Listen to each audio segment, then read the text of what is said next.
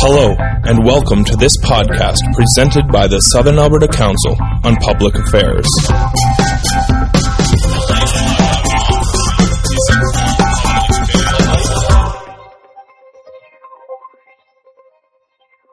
Clarify its master's.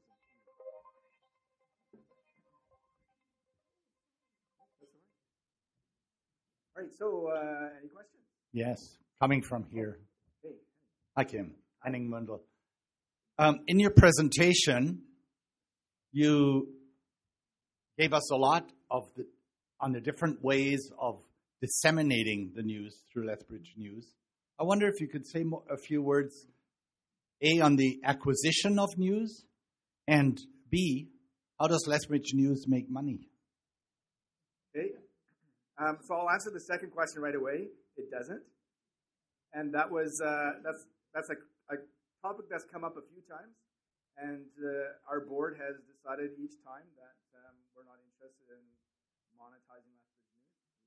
We're just interested in getting the information out. Our costs are minimal, so we usually just pay out of pocket. Everybody just chips in a few dollars every 2 or 3 years as their infrastructure is up for renewal. The first part of your question, we receive all our information pretty much the same way most other news outlets receive their information. We receive press releases from organizations, from businesses, that sort of thing. So then, of course, we go out and seek for information. We go to the city's website or Coaldale's website or McGrath's website, whatever it happens to be. We see what new information they have on their website. We keep our pulse on Twitter and see what stuff is getting tweeted there. Information that's posted on Facebook. And now we've come to the point where we're big enough that people start sending us stuff directly. People will post on our Facebook page, send us an email, or they'll send us a tweet directed specifically to us. So that's pretty much how we receive our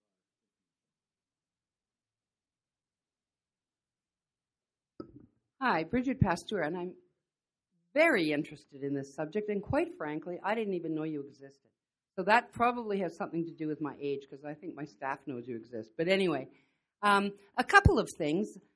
I'd like to know, and this is my huge thing with Twitter and Facebook and all the rest of that nonsense that's out there, is what's the difference between gossip and news? Because an awful lot of stuff is pure, utter gossip, and it's someone's opinion who doesn't know what they're talking about. So I have a big problem with all that kind of stuff. And then the other thing is you referred to that plane crash, and Ian happens to be here. You referred to the plane crash, and that was a military plane crash. It's a totally sort of different thing. And I know that just say that pilot had been killed. I mean, the military has a certain way that they would let the family know. I don't want to find out that someone in my family has been killed on Twitter. So just a couple of comments. Sure. Okay, great. Thank you. So just to start off with, Bridget, I don't think you're the only one who doesn't know about Lethbridge News. We have only 11,000, and there are 90,000 people, give or take, in Lethbridge. So we still have a lot of work to do. So I hope I can address all of your questions. I don't know. There's a lot of difference between gossip and news. I mean, when it comes down to it, news is gossip, really. I mean, it's talking about things that have happened to people or organizations, which is pretty much the same thing as gossip. I guess, however, one difference could be is people often categorize gossip as being negative and trying to paint people in a very unkind or negative light. I guess in that regard, news would be different in that it only tries to portray factual information, theoretically in an objective way. But they just prevent this is the way things are, and we are not trying to say whether this is right or this is wrong or whether it needs to be improved or whatever. But this is just the way things are. I guess that might be the difference between gossip and news. But I mean, fundamentally, they're very similar. We're just talking about people or organizations. And then the other part, I don't see a difference between learning about somebody In the case of the plane crash, the pilot didn't die. He ejected from the plane. But regardless, I don't see a difference between learning about his theoretical death on Twitter and learning about it in the paper. Sure. Yeah, absolutely. But again, when we disseminate information, particularly when it involves the death of an individual, we only disseminate information once we confirm that the next of kin has been notified. So in this case, if the person had died, we wouldn't have disseminated the pilot's name unless authorities had indicated the pilot's name, which in our experience, generally the authorities do not release the person's name until the next of kin has been notified. So we wouldn't be able to, although when you open up your news articles to comments, you run the risk of people coming in and say, oh, I know who this person was, and oh, it's such a sad day, and that sort of thing. But we never use that information strictly out of respect for the family. But again, I just don't see much difference between whether a newspaper releases information without verifying the next of kin has been contacted, which they do sometimes. According to a neighbor, the person was so-and-so, or somebody tweeting it. The only thing I see different is that one happens immediately, one happens later on. Tad. Yes, I'm Tad Mitsui. Thanks, Kim, for coming. When are you coming back for SACPA board? Anyway. Maybe when I'm not so busy. Before I ask the question, I'd like to give credit to Ian. Speaking of a plane crash, I was out of town when that happened. And the person who sent me Ian's picture was from Tokyo. My sister saw it in all the major papers, Ian Martin's picture of plane crash. And my sister said, did you know this guy? So I said, well, yes, I met him a few times. Anyhow, he's famous. Anyway, my question is, Kim, is there a future in print media, newspaper, books, etc.? To me, they are very important. Thank you. Yes.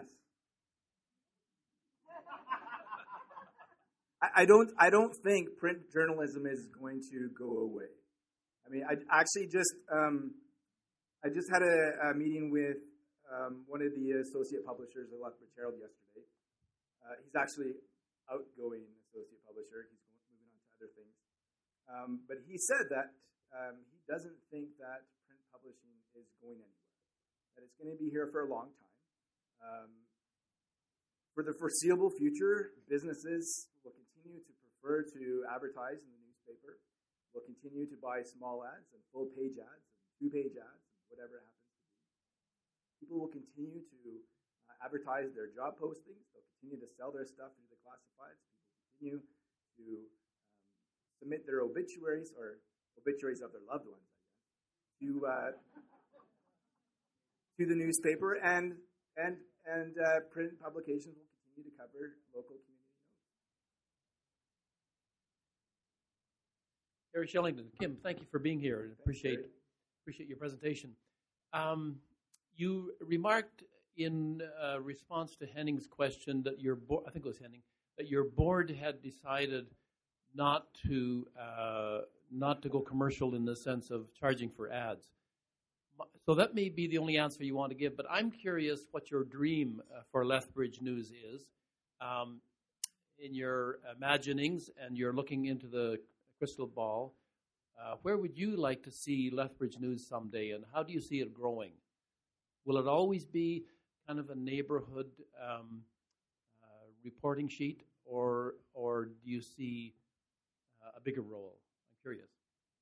Well, my nearest goal for Lethbridge News is for it to pass 18,000 subscribers. so we can pass Lethbridge Herald. Beyond that, I don't have a lot of hopes and dreams for Lethbridge News. I like the format that we have now, where we're all volunteers, and we try to dedicate a little bit of time here and there to try and make sure this thing happens. The way we get things done would change significantly if we tried to do it full time. We'd be able to access more information, be able to get out and report things live and that sort of thing. But in order to accomplish that, we would have to monetize the business. And there are always risks and sacrifices you have to make when you monetize something that's a public service. So I'm not going to say Lethbridge News will never be monetized, but we discuss it from time to time, and I'm sure the topic will come up again. Even if we do monetize it, I don't think it'll be enough to warrant a full-time staff. I don't think we'll be able to. I don't think the Lethbridge Herald would be able to have the staff it has if it only had an online newspaper. I think the print publication subsidizes heavily the cost of running the website. Then again, not to be too critical of the newspaper, but they don't have a lot of content on their website, so it doesn't take a lot of time to maintain that level of information. I don't know if that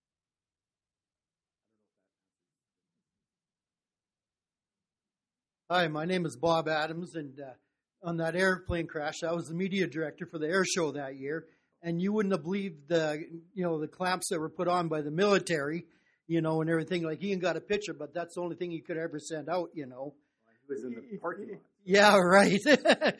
But what I want to ask you, and it was brought up by one of our people at our table, is how do you, when you get results on elections, or how are you regimented as far as giving the right, election results and stuff like that? Because, like you said, you haven't got a full-time staff. So how can I really trust somebody that doesn't go out and dig and get the actual facts? Or are you guys that or can you do a credible job doing that? Because there's a lot of clamps on how the government lets out stuff when it comes to election and that. Sure. So I just wanted to clarify, Lethbridge News focuses specifically on local news. We do not cover provincial or national news. In fact, I was taken to task last week because of that, because we didn't cover Ralph Klein's death. But so just to clarify that we cover only our local news, and so so-called clamps in place from the federal and provincial governments don't apply to us because we don't really cover provincial and federal elections. Municipal elections, their information is published on their website throughout the night. They just update regularly the website as the results from the polls come in. So we would just use that as our source material. Hope that answers your question. Thank you, Jim. My name is Van Christou. May I preface my question by just a personal reference here, that at my age, I was enthusiastic about Google when it came in, and then I got overwhelmed by the advertising that came with it, and then I was quite excited by hearing about Facebook, and I quit that pretty soon, and I don't even care about Twitter. Just to give you an idea of how old I am, the question is, do you see your Lethbridge News outfit as accelerating the speed with which all these developments are happening, like Google, Twitter, and Facebook, and so on, and the rapidity with which news is getting to people, and the effect it has on separating the generations? As you know, the young people obviously are able to handle this stuff much more easily than the older people can. Do you see your activity as contributing to the separation of the generations? Lethbridge News specifically, no. I don't think we're big enough to be that influential. But citizen journalism in general, yeah, perhaps. As I alluded to in my presentation, I think citizen journalism has had an effect on the frequency and the immediacy of news dissemination from the institutional media. And in that regard, I think it's had an effect on Google. For example, Google Google has a product called Google News, where they aggregate news from different sources and present it in a way that's easy to consume. And I've watched the progression of that service, and they're pretty good at being able to disseminate breaking news. But 5-6 years ago, that wasn't the case. That you had to go to specific news sites to be able to see that. And so I think there's probably, it has that effect. I don't know that citizen journalism is driving the idea of immediacy in institutional journalism anymore. I think the immediacy has caught on to institutional journalism, and it's just a part of doing business now. But I think it did have an influence. And just overall, because that change in immediacy, that's what's driven some of these other services. But beyond that, I don't think it's going to have too much of an influence on how Facebook operates. Maybe Twitter a little bit, because Twitter is really used a lot for breaking news. Facebook isn't as much. Facebook is usually used more for advertising news stories or events that are coming up. Not so much breaking news. Twitter's used. That's the main purpose of Twitter as far as news agencies. They use Twitter a lot more for breaking news than they do. Thank you, Kim, for a very informative presentation.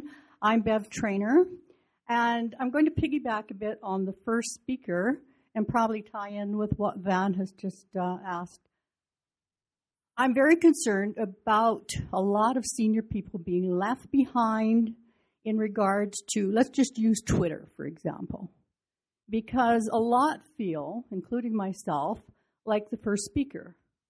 It seems more of a nuisance than it does an asset. And yet I'm well aware of the fact that there's a lot of information there that I would like access to immediately, even though I know I would have to filter it a lot. Maybe you can shed some light on how you can get a large bubble of baby boomers involved in things like Twitter and keeping up with the current avenues of news presentation. Great, thank you. What we do with our Twitter account is we have it set up so that anything that we send out through Twitter automatically gets posted to our Facebook page. So I mean, and I know there are a lot of older people probably don't see a big difference between Twitter and Facebook. They see them both as nuisances. But regardless, there is that opportunity if you don't want to be involved in Twitter, but you happen to have a Facebook account to keep track of your grandchildren and whatever else. That would be an option for you to be able to access our news. We do publish news stories on our website, so that's always an option as well. We don't publish everything that we send out through Twitter and Facebook onto our website. For example, events. Those are mostly just put on Facebook. Breaking news is mostly just shared through Twitter. But oftentimes we will compile the information that we send out for breaking news. When we had the fire in September 2011, Lethbridge News went through all the tweets, and we compiled the information that we received those tweets and organized it into a news story so that people would be able to read that information. So accessing our website would be another option as well. I don't think it's feasible for Lethbridge News to be able to provide a paper-based subscription service. It's just too cost prohibitive. So if somebody decides not to use Facebook and Twitter, then that's just somebody we're not going to be able to reach. And that's something we're comfortable with. We know we're not going to be able to reach everybody.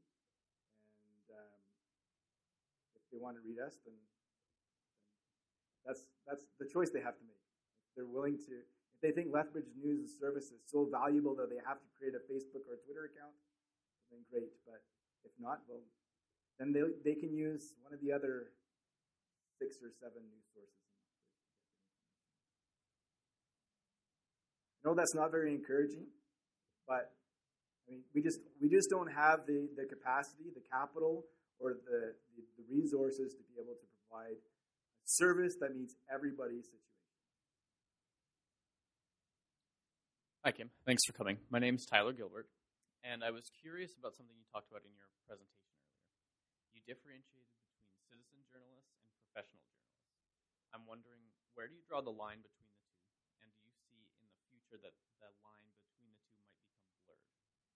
To answer the second question, yes, I do think it's going to become blurred. To answer the first question, I guess functionally the difference would be someone who has gone to school to be a journalist and gets paid full-time to be a journalist. That would probably be a professional journalist. With that being said, I'm going back to my comments regarding legitimacy in my presentation, and perhaps maybe addressing something I don't think I covered in Bob's question.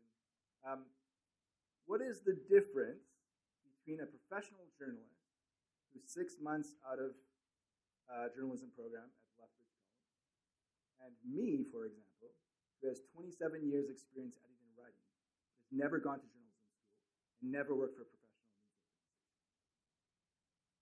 Why would the first be considered by most people to be a legitimate news source, and the second not? So, I mean, going back to, to answer your question, that's what I think the difference between professional and citizen journalism is. One gets paid and the other doesn't. One went to an accredited journalism, graduated from an accredited journalism program, the other didn't. But that doesn't necessarily mean one is legitimate and the other isn't. Someone can not have gone, just because someone didn't go to journalism school doesn't mean they can go out and get the news. Doesn't mean that they can put in, that they cannot put in the work and be able to get the information and be able to compile it in a way that people will be able to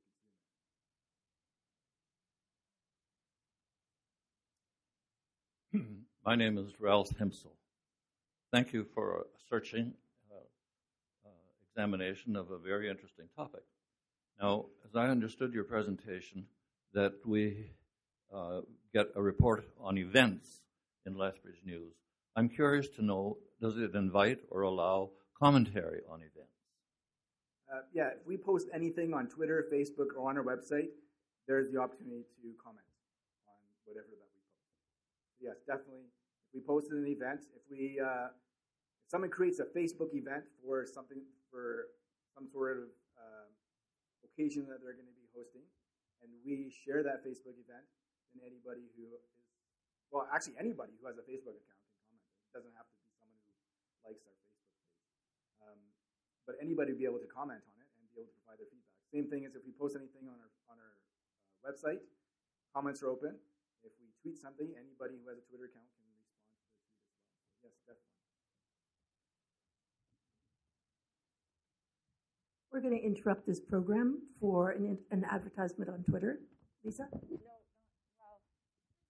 not entirely. So, Kim, a couple minutes ago, I put something on Twitter about what you said, and the Lethbridge media is going crazy. They're all on Twitter yelling at me. You get used to it after a while. I do get used to it. SACPA has gotten very used to being yelled at on Twitter. But one of the things that seems to be the big debate is accountability and how traditional news media is held accountable versus citizen journalists being held accountable. They're saying that things like letters to the editor, comments pages, Facebook comments are not a form of accountability. I'm asking them to identify what is, but what would you say traditional media's accountability is? Is it to their advertisers then? Yeah. I don't think I think it's difficult for us to say that institutional news media outlets are held accountable when the mediums used to hold them accountable are controlled by them. If our way of holding the Lethbridge Herald accountable, for example, is writing a letter to the Lethbridge Herald, and the editor chooses which of those letters to the editor are published, then we don't have true accountability. We can't truly hold them accountable. We can hope for and assume that they will publish every letter to the editor that gets sent to them. Perhaps they do. But the occasion exists for them to control what they publish. Same goes with Rose and Toast, and same goes with comments on their Facebook page, and that sort of thing. I do not see, in the last 2.5 years, I have not seen a way that institutional media is held more accountable than citizen journalism. I just haven't seen it. I have not seen any way that the public has been able to hold institutional journalism accountable for what they do that is different from how they hold us accountable. Like the Adam Lanza case, when the traditional media used the pictures of his brother for their news articles, the way that they were held accountable was people commenting on their blogs or posting on Twitter in response to the tweets that the news agents put up. That's what people do for us. So I have not seen in the last 2.5 years any way that institutional media outlets are held accountable in a way different from how we are accountable. And with that being said, I have not seen them being held accountable more than people hold us accountable. In my experience, it has been the opposite, where they hold us more accountable because they have in their mind that we're amateurs and we don't know what we're doing. And as a result, they always have to correct us. These will be the last 2 questions. Thanks, Kim, for your enthusiasm and for giving the time to do this. I'm Mary Shillington. I'm curious, is the Lethbridge News an unusual group for Alberta, or are there other news in Alberta and other provinces like your group? No, there are other ones. There's, this isn't Alberta specific, but there's Beacon. It's a Canadian organization, but they have sections on their website specific to certain areas and cities. And so they have a Lethbridge and a Red Deer and a Medicine Hat section on their website. But that's all citizen journalism as well. When we first started, we had a few competitors who were citizen journalists. None of them had staying power, and they did things that were a lot more questionable than the things that we do. And so they're no longer around, and we no longer have anybody in Lethbridge who does authentic citizen journalism. There are people who parody what we do, but I wouldn't call them specifically citizen journalism. So no place else in Alberta that you know of? Well, in Edmonton or Calgary or Red Deer or Medicine Hat? Well, sure, there would be, specifically in Calgary and Edmonton, where they would have independent newspapers, usually weeklies that you would get from a box in downtown or whatever. You would pay $1, or some of them are free, supported by advertising. In big cities, there are always free publications. They're usually limited in what they cover, and like I said, they're usually weekly. But there are independent news sources in different areas of Alberta. We are not unique. Knut, the last. Knut Peterson is my name. Kim, I think I already know the answer to this one, but what's the average age of your subscribers? They're usually between the ages of 25, 45. The second question is, we live in a world of increased liability issues. Do you have any kind of feeling about liability on your part in terms of spreading news? Do you have any insurance or? No, we have no insurance, but we have been taken to task at the beginning, specifically when we were going through our growing phase and trying to figure out. Like I said, we're all volunteers, and we published things that weren't worded right and could be misinterpreted. But we've learned from those opportunities, and since then we are very specific in how we disseminate our information. Someone, for example, is charged with a crime in Lethbridge. We don't say so-and-so was charged with such and such crime. We will say the police have charged so-and-so with such and such crime. Because we're just reporting on what actually happened. And that is what happened. The police charged a person. And we're taking the responsibility off of us, trying to be less accusatory, and put the responsibility on the police, because they're the ones who took the action. So that's a sort of thing. We do not have insurance, but we are very determined to make sure that what the information that we send out is factual and is accurate. We don't make up anything that we send out. We report what we receive. Please join with me in thanking Kim Siever for being our presenter. Thank you.